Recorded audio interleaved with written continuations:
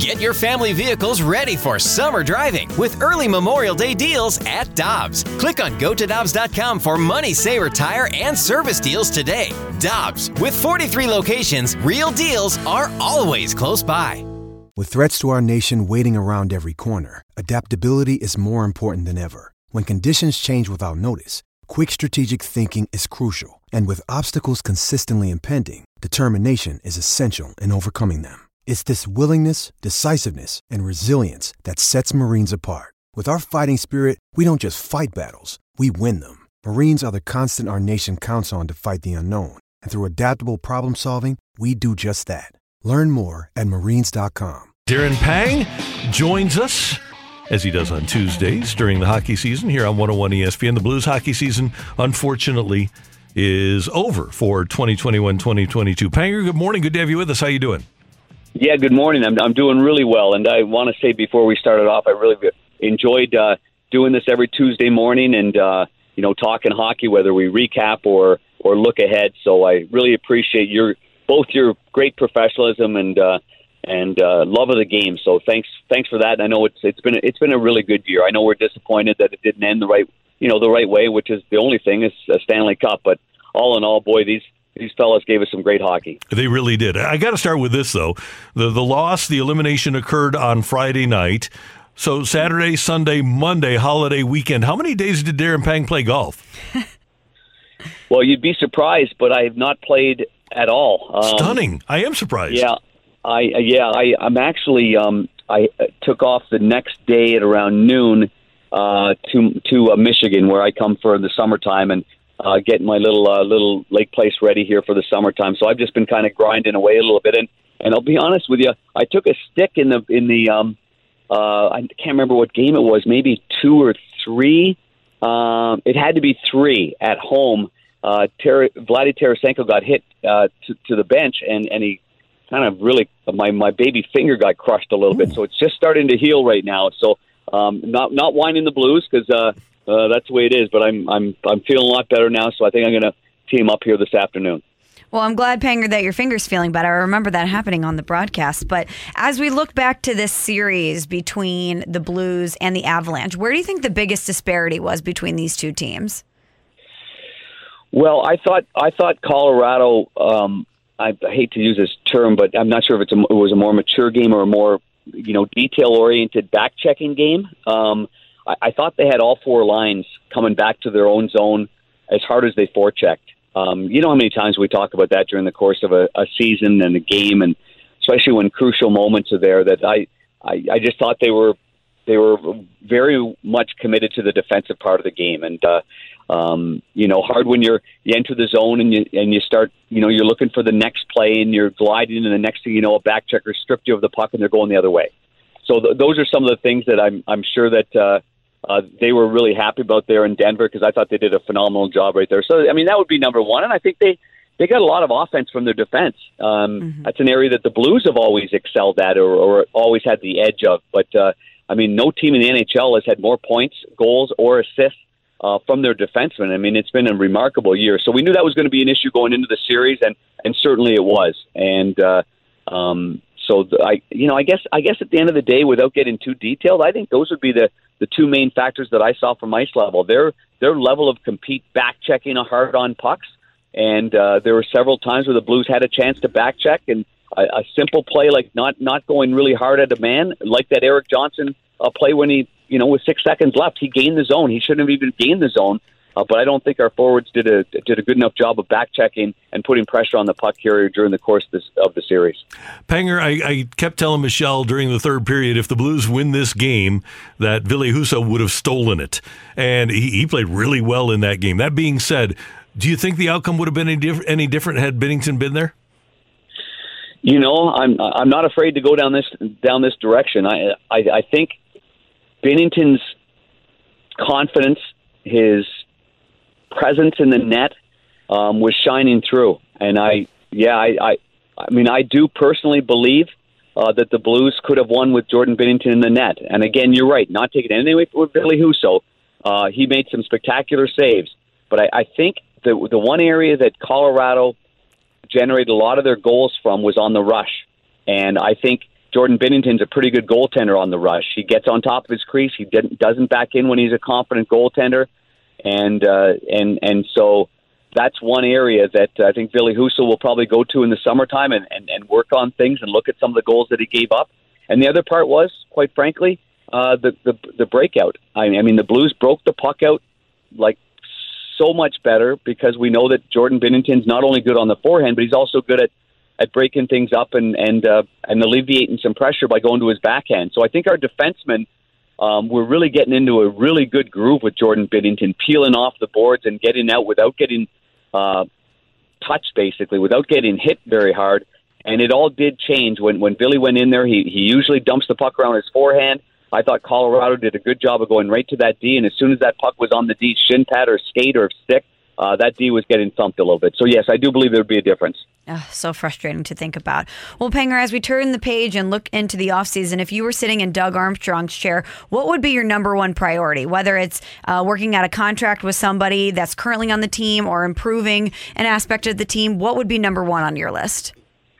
Yeah, you know Army boy. He's a pretty slick maneuver there, and he pulls off moves like last year when he traded for Pavel Buchnevich. I mean, nobody saw that type of trade coming, and that's why Doug Armstrong's the best manager in the business, because of how he does things and how slick he is at doing things. But I guess number one, you have to look at all your UFAs. You have to look at the players that. Whether it be a Nick Leddy that you got from a trade, what are Nick Leddy's thoughts? I know Army doesn't like trading for players and giving up assets, which he did, without having that player signed for 2 or 3 or 4 more years after that. So you look at that situation.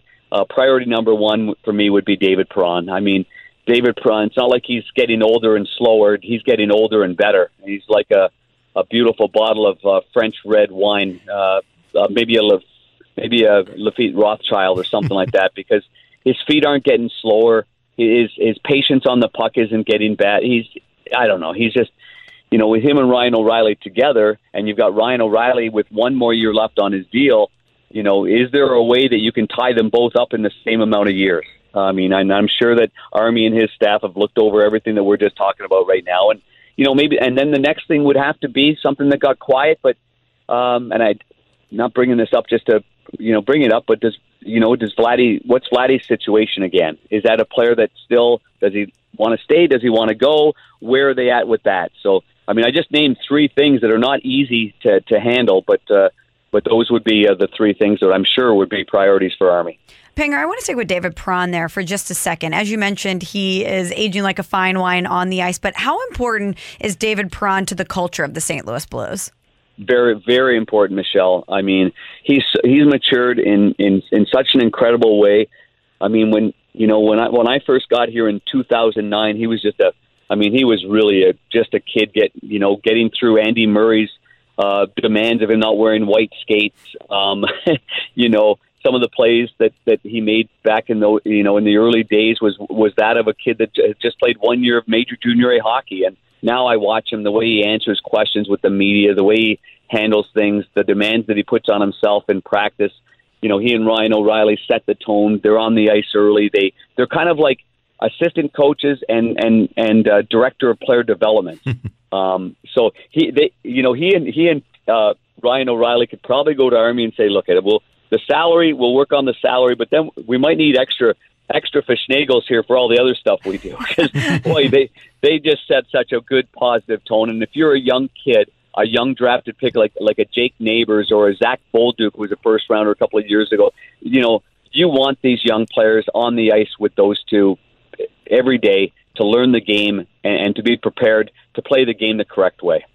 Panger, just a couple more quick things. Number one, obviously, as you know, Vladimir Tarasenko getting a lot of criticism for scoring only 1 goal in the 6 games. How much of it was Vladdy, and how much of it was the way he was defended by Colorado? Well, I think when you're a player that's a difference maker like Vladdy, I think the first thing you do is you put the onus on yourself. I mean, I would be disappointed if anybody that didn't do what they're supposed to do, blame somebody else for it. And I know that's not Vladdy. I think the demands that he puts on himself are great.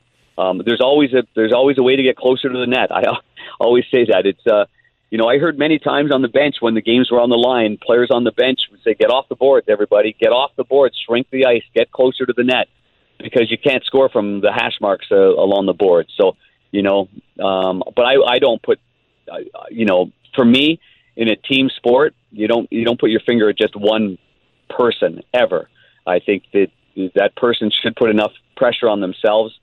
And, at this time of year, when you're a goal scorer, you do all the little things, that might not be goal scoring if it's not in. You block shots, which he did that. You finish your checks, which he did that as well. So, I think all in all, there were games in which the Blues had a few too many passengers, and I'm not pinpointing one particular player, but unless you were 4 lines deep the whole time and everyone was giving it 100%, then you were not going to beat a team like Colorado. They're just too deep, and they had 4 lines rolling the whole time. And when they didn't, they scratched a guy, like Burakovsky, and they made some changes as well. And the Blues did the same thing by tweaking. Some players went down, like Barbashev. Toropchenko played well; he went up.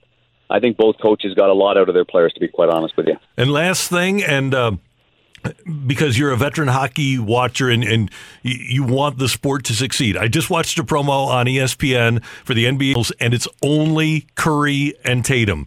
You had Brady and Manning in the NFL. If I'm the NHL for this Western Conference Final, I'm promoting, and a lot of good players here, but I'm promoting McDavid and McKinnon playing in the same game all the time. Why wouldn't you?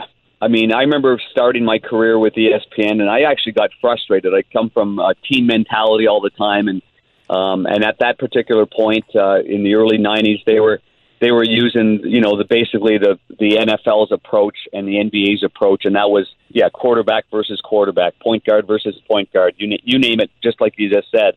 And it always frustrated me that we opened all our shows with just individuals. But as I get older and see that there's so many eyeballs that are maybe vague hockey fans, when they see McKinnon and McDavid, and you show a 15-second sizzle reel of those two, you go, I got to watch this. Mm-hmm. And so when we see those two players, and you see, because in the Western Conference Final, that's going to be us on TNT, and that's what you're going to see. You're going to get the eyeballs first, and then you're going to get people latching on to the entirety of the game and how good these two teams are. But first and foremost, certainly it's McDavid and McKinnon.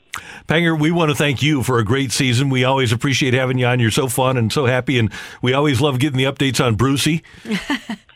Yeah, Brucey's a happy camper. He's at the lake now, and he's running around and barking at geese and getting them off out of the beach by the water. So, yeah, he's having a good old time. Thank you, though, for that. He's really relished being a star on our show in the morning.